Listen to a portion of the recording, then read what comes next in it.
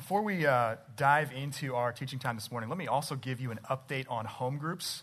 This is something that affects most of the people who consider Liberty Church to be their home church. Over the summer, over the course of these last several months, in conversations with the different leaders of our home groups, there were a few things that became evident. So I'll share a couple of those with you. One, we have a really gifted, willing, servant-hearted group of people that lead here at Liberty Church. So I was blessed and encouraged in that this summer. Two, that we've never as a church really had a good process for identifying and developing new leaders for home groups. That's something we've just been weak in as a church since we've existed, and we need to grow in that.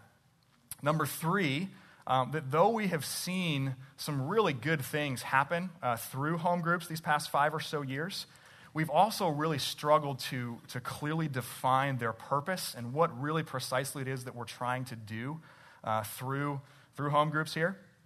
And so fourth, related to that though in some cases home groups have really led to good relational connections, they haven't really translated into what I would call effective discipleship relationships, where people are really rooted in the gospel more and more, formed in their relationship with Christ more and more.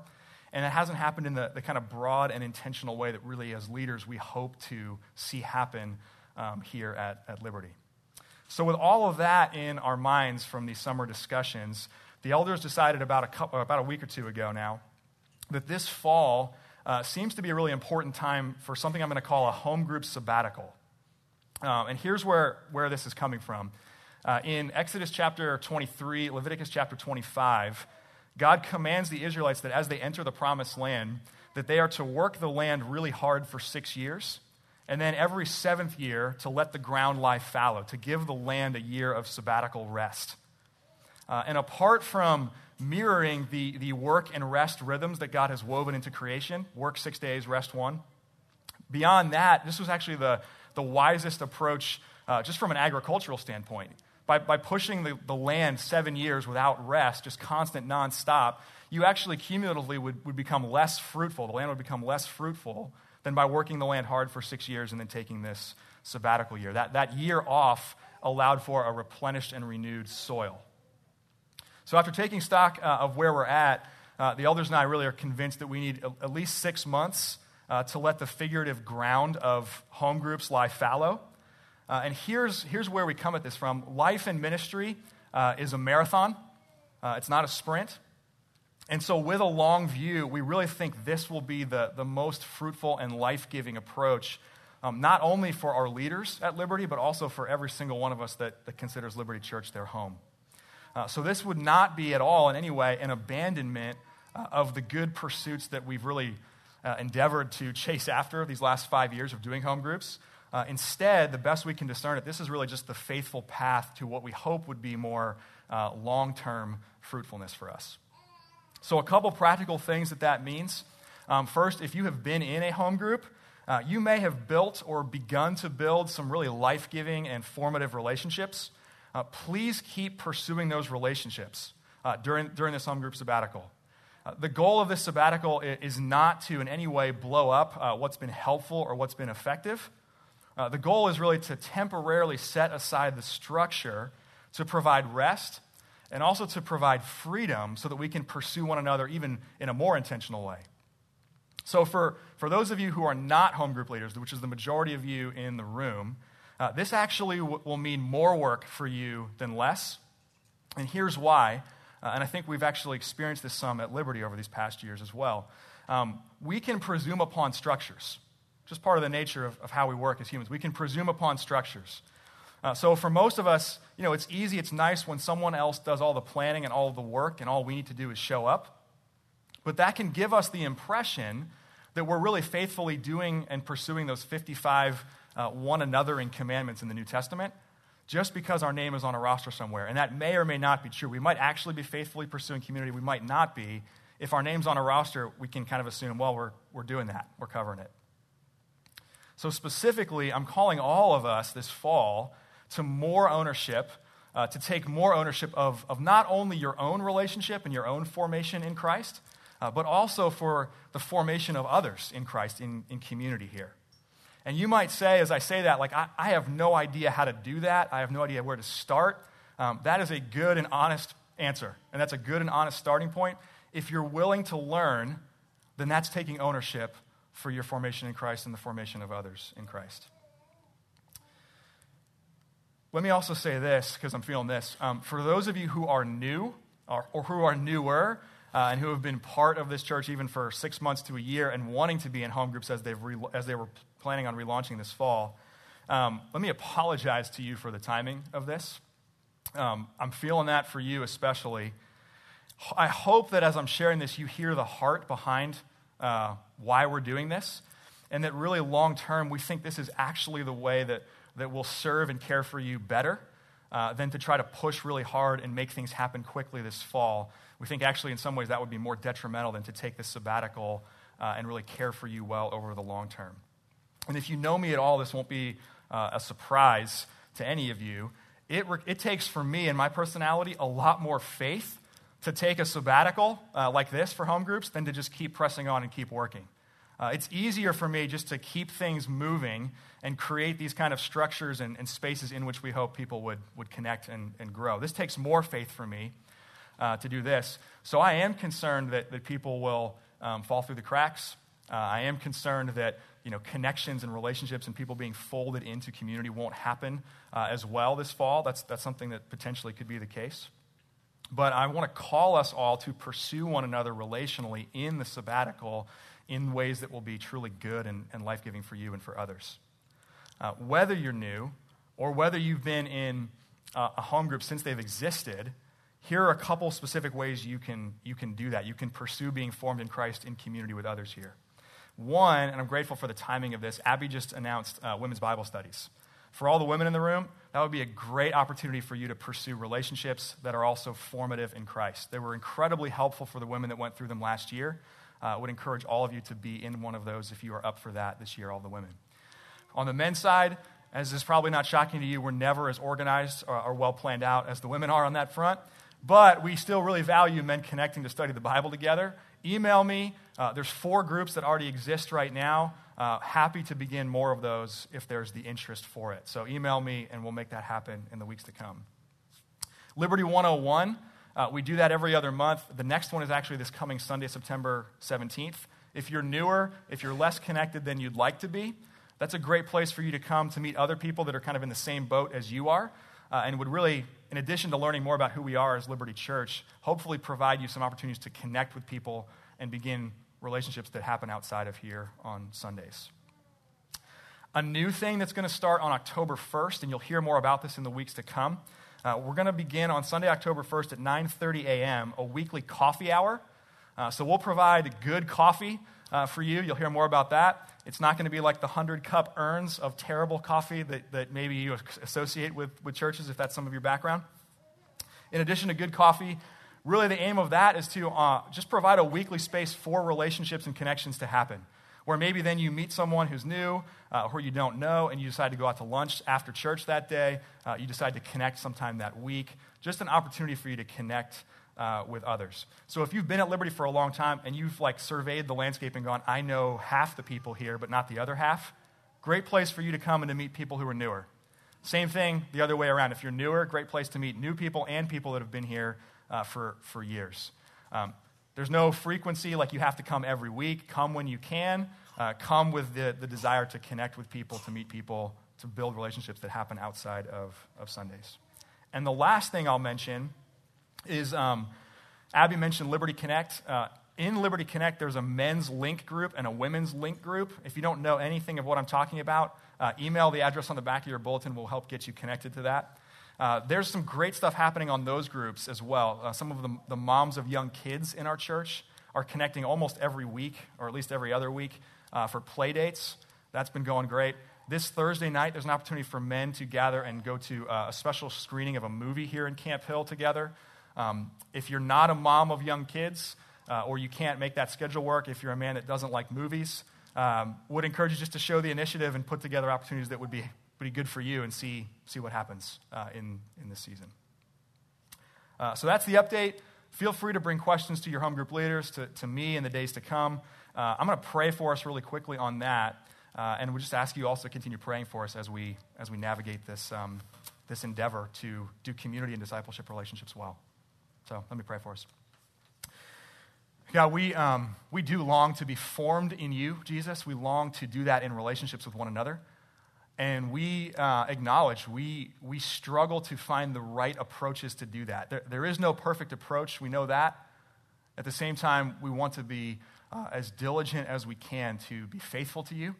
And so we pray for these coming months that during this sabbatical, you would give us great clarity and wisdom on how to do that together well as a church. We also pray during the sabbatical that you would give us a heart for one another, and that even the absence of the structure of home groups would even lead to better connections, better relationship, better depth, better discipleship than home groups have been able to create in these past years. We pray this would be a really life-giving and energizing and renewing season for us as a church. We pray we would welcome new people well, and we pray that we would just continue to grow in the grace and knowledge of Jesus in our relationships together this fall. And we pray all these things, Jesus, in your name. Amen. If you have Bibles, we're going to be in the book of 1 Peter today, 1 Peter chapter 2. If you're using one of those black hardcover Bibles that I mentioned just a moment ago, that's going to be page 1015, where you will find today's text. We are worshipers. We're worshipers, and each and every moment of our lives are devoted to the honor and praise of someone or something. Perhaps that thought is completely new to you this morning, in which case it really introduces an important paradigm shift. It's not that there are some of us who are worshipers and some of us who are not. The question is always not if we are a worshiper, but who or what we are worshiping. Because I know many of you, and that many of you have backgrounds in the church, my guess, though, is that most of you have heard that before. That's not a new idea today. So let me press even more deeply this morning. Not only are you a worshiper every moment of your life, but whatever you worship is forming you and molding you every moment of your life. In 2008, a professor at Westminster Seminary named Gregory Beale wrote a book called We Become What We Worship. The title really is his thesis. And what he means is that worship is not only about who or what we devote ourselves to, of course that's worship, but that when we devote ourselves to someone or something, we become more and more conformed to the image of whatever it is that we're worshiping. And that's not just something that Greg Beale made up. The Apostle Paul really says this very same thing in the book of Romans. Twice in the book of Romans, he uses this Greek word for image or representation. The first time he does that, it's in Romans 1, and he says that some people, claiming to be wise, became fools, and Paul says there, exchanged the glory of the immortal God for images resembling mortal man and birds and animals and creeping things. He goes on to say, therefore God gave them up in the lusts of their hearts to impurity, to the dishonoring of their bodies among themselves, because they exchanged the truth about God for a lie and worshiped and served the creature rather than the Creator who's blessed forever. That's the first time. The second time is in Romans 8. He says that those who love God, those who are known by God, will be conformed more and more to the image of Jesus Christ. In other words, because we are always worshipers, we are always being molded into one of these two things. Either a distortion, a corruption, a perversion of creation, which just keeps descending this downward spiral that Paul spells out for us in Romans chapter 1, or more and more conformed into the image of Jesus himself. As Gregory Beale puts it, we're always being formed either into our ruin or to our restoration. And if that's true, which for me, I'm convinced that it is, not only does it mean that every moment of our lives is significant, it also means that whenever Jesus' church gathers together for worship, what we do and how we do what we do matters. That we're not only worshiping together in that moment, which of course we are, but that we are being formed and conformed, hopefully, more and more into the image of that one true God we are worshiping. So this morning we're kicking off our fall series. Maybe you saw it on the cover of your bulletin this morning. It's called Rehearsing the Gospel, Becoming a Worshiping Community of Mercy. If you've ever been curious about our liturgy at Liberty Church, then my hope is that this series will be helpful in explaining some of why we do what we do here. But far beyond simply explaining things, I hope that this series causes all of us to step back and examine, what is it that we are being formed into? What are we becoming? Is maybe a better way to say that. Are we being conformed to the image of Jesus, or have we let a competing narrative, a competing story, a competing devotion shape us into the image of something else? Because even with the best of intentions, we know in ourselves we are weak and fickle and forgetful people. And in that weakness, in that fickleness, in that forgetfulness, we're prone to be shaped by the narratives of our day, which are narratives of narcissism and novelty, narratives of pragmatism and programs, narratives of entertainment and emptiness. But from their earliest days, Christians have always been those who resist the competing narratives of their day. And they are those who definitively, and even at times defiantly, proclaim that this world belongs to God, that He gets to narrate the story of the world. And this is why from the earliest days the church has gathered to rehearse the gospel, to narrate, to celebrate the good news of the finished work of Jesus, to both remember God's past and to anticipate God's future, so that we might be increasingly formed into this worshiping community of mercy. And 1 Peter 2 provides what I would say is a really concise yet robust picture of this. So we're going to kick off the series looking at the words of the Apostle Peter, 1 Peter chapter 2, verses 9 through 12. I invite you now to listen with open ears to this book that we love. But you are a chosen race, a royal priesthood, a holy nation, a people for His own possession, that you may proclaim the excellencies of Him who called you out of darkness into His marvelous light. Once you were not a people, but now you are God's people. Once you had not received mercy, but now you have received mercy. Beloved, I urge you as sojourners and exiles to abstain from the passions of the flesh which wage war against your soul.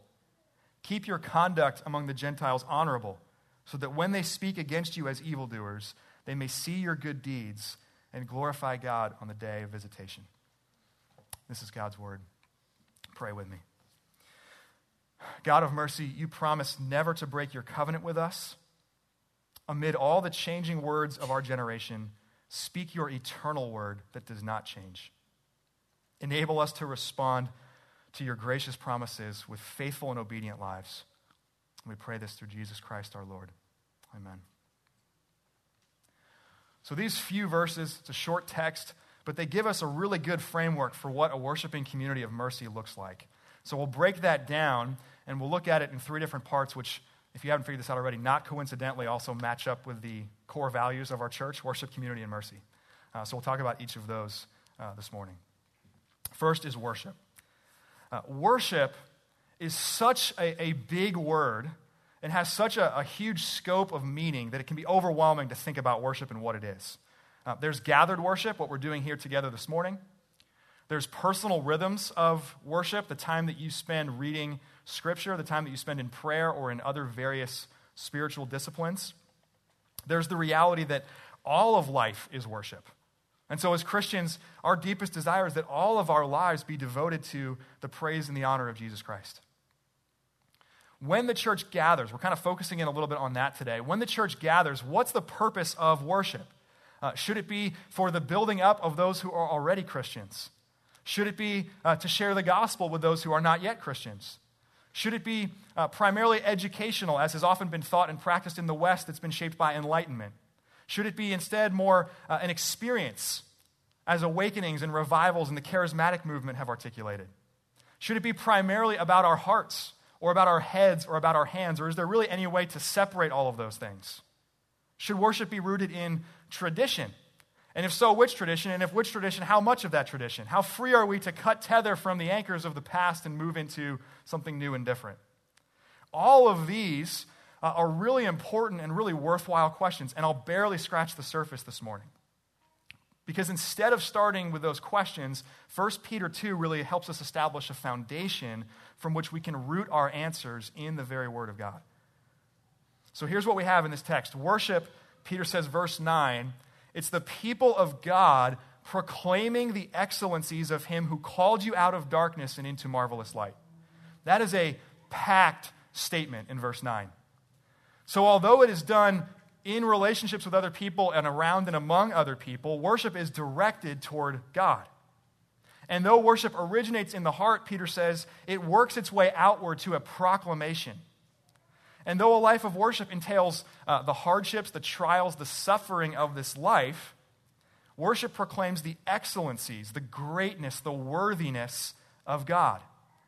And as Peter spells out here too, it means there's a content to our worship, namely the work that God has done and the work that God is doing and the work that God will do in the world. This summer, I read a book called Ancient Future Worship by a man named Robert Weber. Phenomenal book. It's been incredibly helpful to me, and one that you'll probably hear me quote from not only today, but throughout this series this fall. We actually have a few copies available for purchase at the welcome desk, and if we run out of those, happy to order more. I would encourage you to check that out if it piques your interest. In Ancient Future Worship, one of the things that Robert Weber does is propose a succinct definition of worship itself. And he puts it this way. He says, worship does God's story. Worship does God's story. And he goes on to explain it saying this. What does it mean to say worship does God's story? It is this. Worship proclaims, enacts, and sings God's story. Worship is not a program, nor is worship about me. Worship is a narrative, God's narrative of the world from its beginning to its end. And it's this narrative, it's this rehearsal of the gospel that really has shaped the way that we worship as Liberty Church and the way we have worshiped for the 5.5 years we've been gathering each and every Sunday. We sing, we pray, we recite creeds, we confess, we engage in silence, we pass the peace, we listen to the word preached, we come to this table, all as genuine proclamation of the excellencies of God, but also desiring to be formed more and more as worshipers of that God, to both remember God's work in the past and to anticipate God's future for the world. And notice here how in 1 Peter 2, the apostle draws our attention to both the past and the future. He says, we were called, past tense, out of darkness and into light. Once we were not a people, once we had not received mercy. That's all past tense. Now we have received mercy. Now we are, present tense, God's people. And then in verse 12, he anticipates the future. He anticipates the day that the Gentiles, those who are currently separated from Christ, will glorify God on the day of visitation, on the day that Jesus comes again. So the church must proclaim and must enact God's narrative from its beginning to its end, as Weber says. But instead, what's often more evident among different tribes of Christianity is that we tend to do one of those well to the neglect of the other. So liberal Christians or liberal Christianity, they tend to anticipate the future well without really remembering the past. Liberal folks will often refer to themselves as progressive. That's a telling identifier because progressive means you're progressing, charging forward into the future. And so it's all about, in liberal Christianity, shaping the world in light of the coming kingdom of God. But what's often true in those tribes or those circles is that there tends to be a downplaying or a neglect of the essential reality that Jesus has already come. That the course of history is actually already set. And that we only have the right to anticipate the future as it's been designed and been determined by God.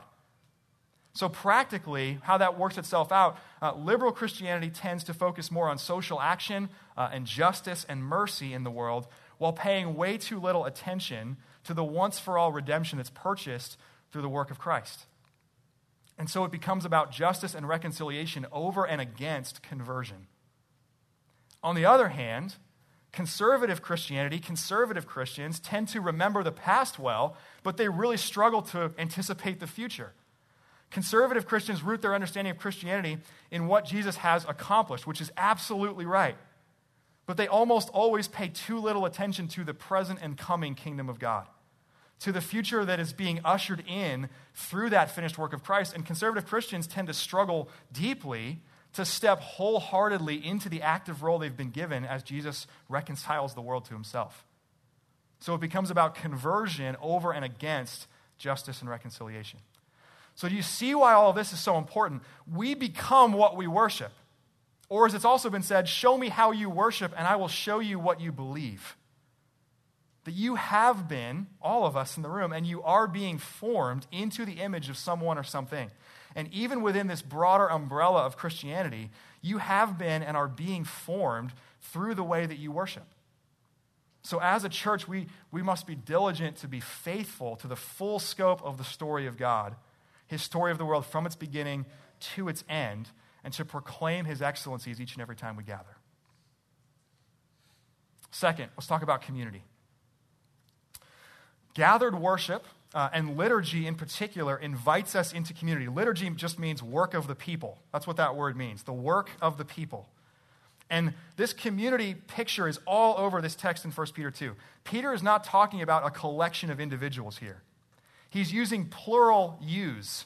He's using plural pictures, a chosen race, a royal priesthood, a holy nation, and perhaps most directly, a people for God's own possession. He says, once you were not a people, now you are God's people. So God has created a people for himself. Though personal rhythms of worship are essential to our communion with Christ, it's the strongest of contradictions to be an isolated or individualistic worshiper of God. It's the strongest contradiction possible to be an isolated or individualistic worshiper of God. And this is where getting back to the cultural and historical context of the author and the setting and the original audience really helps and is really important. Because Western thought, the way that you and I think by default, starts at the individual level. So community, according to the way that most of us naturally think, it's just a collection of individuals. And as a collection of individuals, they each selectively choose, I'll engage in that, but I really won't engage in that. I'll do this, I won't do that. And none of that really matters because the individual is at the center. But in Eastern thought, it's the other way around. It's the community that's at the center. The family or the tribe is the primary and central thing through which individuals gain their identity. And that's the way that the writers of the New Testament talk about the church. It's with that Eastern mind, not our Western mind. So it's the people of God, not individuals of God who gather to create a community. Individuals, as worshipers of God, have their identity because they are part of the collective people of God. So let that challenge you today, and as we go through this series, let that challenge you, because as a product of the West in general, as a product of America for most of us in particular, this will grate against the competing narratives of our culture. Those competing narratives are always at work, consciously or subconsciously. They're present in the books you read, in the movies you watch, in the media you consume. They're present in our educational systems. They're present in the conversations you have casually over coffee with friends and family members. And they threaten, because we're worshipers every single moment of our lives, they threaten to form us in a false narrative of the world. One example, again, from Robert Weber, he says this: a dominant error of some Christians is to say, I must bring God into my story. The ancient understanding is that God joins the story of humanity, speaking about the incarnation of Jesus in the world. God joins the story of humanity to take us into his story. And Robert Weber says there's a world of difference. One is narcissistic, the other is God-oriented. It will change your entire spiritual life when you realize that your life is joined to God's story. Another example is our cultural obsession with novelty. Our cultural obsession with novelty. And individualism gives people, gives churches even, the license to reinvent the church over and over again. Some of you I know have been part of this and experienced this. It's all over the place in our culture where the title of pastor can be traded out for visionary architect or other kinds of titles like that. Like, what does that even mean? And where church planters will sometimes say silly things like, we're a church for people who hate the church. I had a person tell me that about himself and about his church recently. And it sounds cool. I mean, it sounds cool. I'll admit that. And even better than that, the heart of it is good. It's to provide an environment, a place for people who feel wounded or feel like the church isn't safe. The heart is good, but it's incredibly short-sighted. If a founding principle of your church is a rejection of the church, then don't be surprised, don't be frustrated when people turn around and reject your approach to it at some point too. So in all of that, I say that to say, don't be content to settle for a Christian-ish narrative. Don't start with a false narrative like individualism or novelty and try to co-opt that or Christianize that. Start really with the narrative of God himself, that God has established a people for himself, and that through the work of Christ, you are caught up into the story of God. Be formed in that understanding of the world. That is the story of God. And if it's going to form us into a genuine community, gathered worship can never be an individual, passive kind of experience. It really must be for all of us participatory action in this shared identity we have as the people of God. And that participatory action in gathered worship is then meant to work its way out into the other ways we carry ourselves in the Christian life. So, for instance, based on the announcement I gave just a few minutes ago, I really hope, and I have some confidence this will be the case, at least for some, that this home group sabbatical will lead to a deeper and better expression of being a community of Christians. Though I think that structures are necessary and that they're helpful, they can also, like I said before, give us the impression that as long as our name is on a roster, we're being faithful, when maybe we are and maybe we're not. So taking a sabbatical really for home groups is not an abandonment of a call to be part of a community and part of the people of God. It's actually a doubling down on that commitment with an acknowledgement that we haven't gotten there yet, but the hope that by the grace of God we'll press on and we'll more and more faithfully image that in the days to come. Lastly, let's talk about mercy. Not only are we formed as worshipers, not only are we formed into a worshiping community or a community of worshipers, but we are formed into a worshiping community of mercy. To quote Robert Weber one final time, in this world, he says, there is always a witness to the restoration of the world, and you should be able to find it in the worship of the church. So if we are, as a community, rehearsing the gospel and really rehearsing the whole gospel, gathered worship will propel us to lives and lifestyles of mercy. The rehearsal of both what God has done in the past, the mercy that we have received as his people, and what God will do, his ongoing, redemptive, merciful mission in the world, that, as we rehearse that together, will form in us more and more gospel-shaped lives that are increasingly equipped to participate in that redemptive, merciful work that God is doing in the world. So consider what Peter says here in verses 11 and 12. Beloved, I urge you as sojourners and exiles to abstain from the passions of the flesh, which wage war against your soul. Keep your conduct among the Gentiles honorable, so that when they speak against you as evildoers, they may see your good deeds and glorify God on the day of visitation. Peter here establishes a critical link between lives that are holy and lives that are merciful. Did you hear that as we read it? Abstain from the passions of the flesh, which wage war against your soul. Put sin to death in your life. And keep your conduct honorable among the Gentiles. Let them see your good deeds. This link between holiness and mercy is a link that, from my observations, is at best undervalued and sometimes completely neglected. But it's really central, and I hope we see this today and through this series, it's really central to being formed into people of mercy. Why? Because these are not separate pursuits. These are not separate formations. So it's not that liberal Christians are the merciful Christians and conservative Christians are the holy Christians, and they all balance each other out in some kind of cosmic math equation, right? You are either being formed simultaneously in holiness and in mercy, or you are being formed in a story that is not the story of God. Merciful lives are holy lives. It's why people like William Wilberforce wasn't just the man who fought for abolition of the slave trade. He was also the man that uncompromisingly devoted the first hour of each day to communion with God.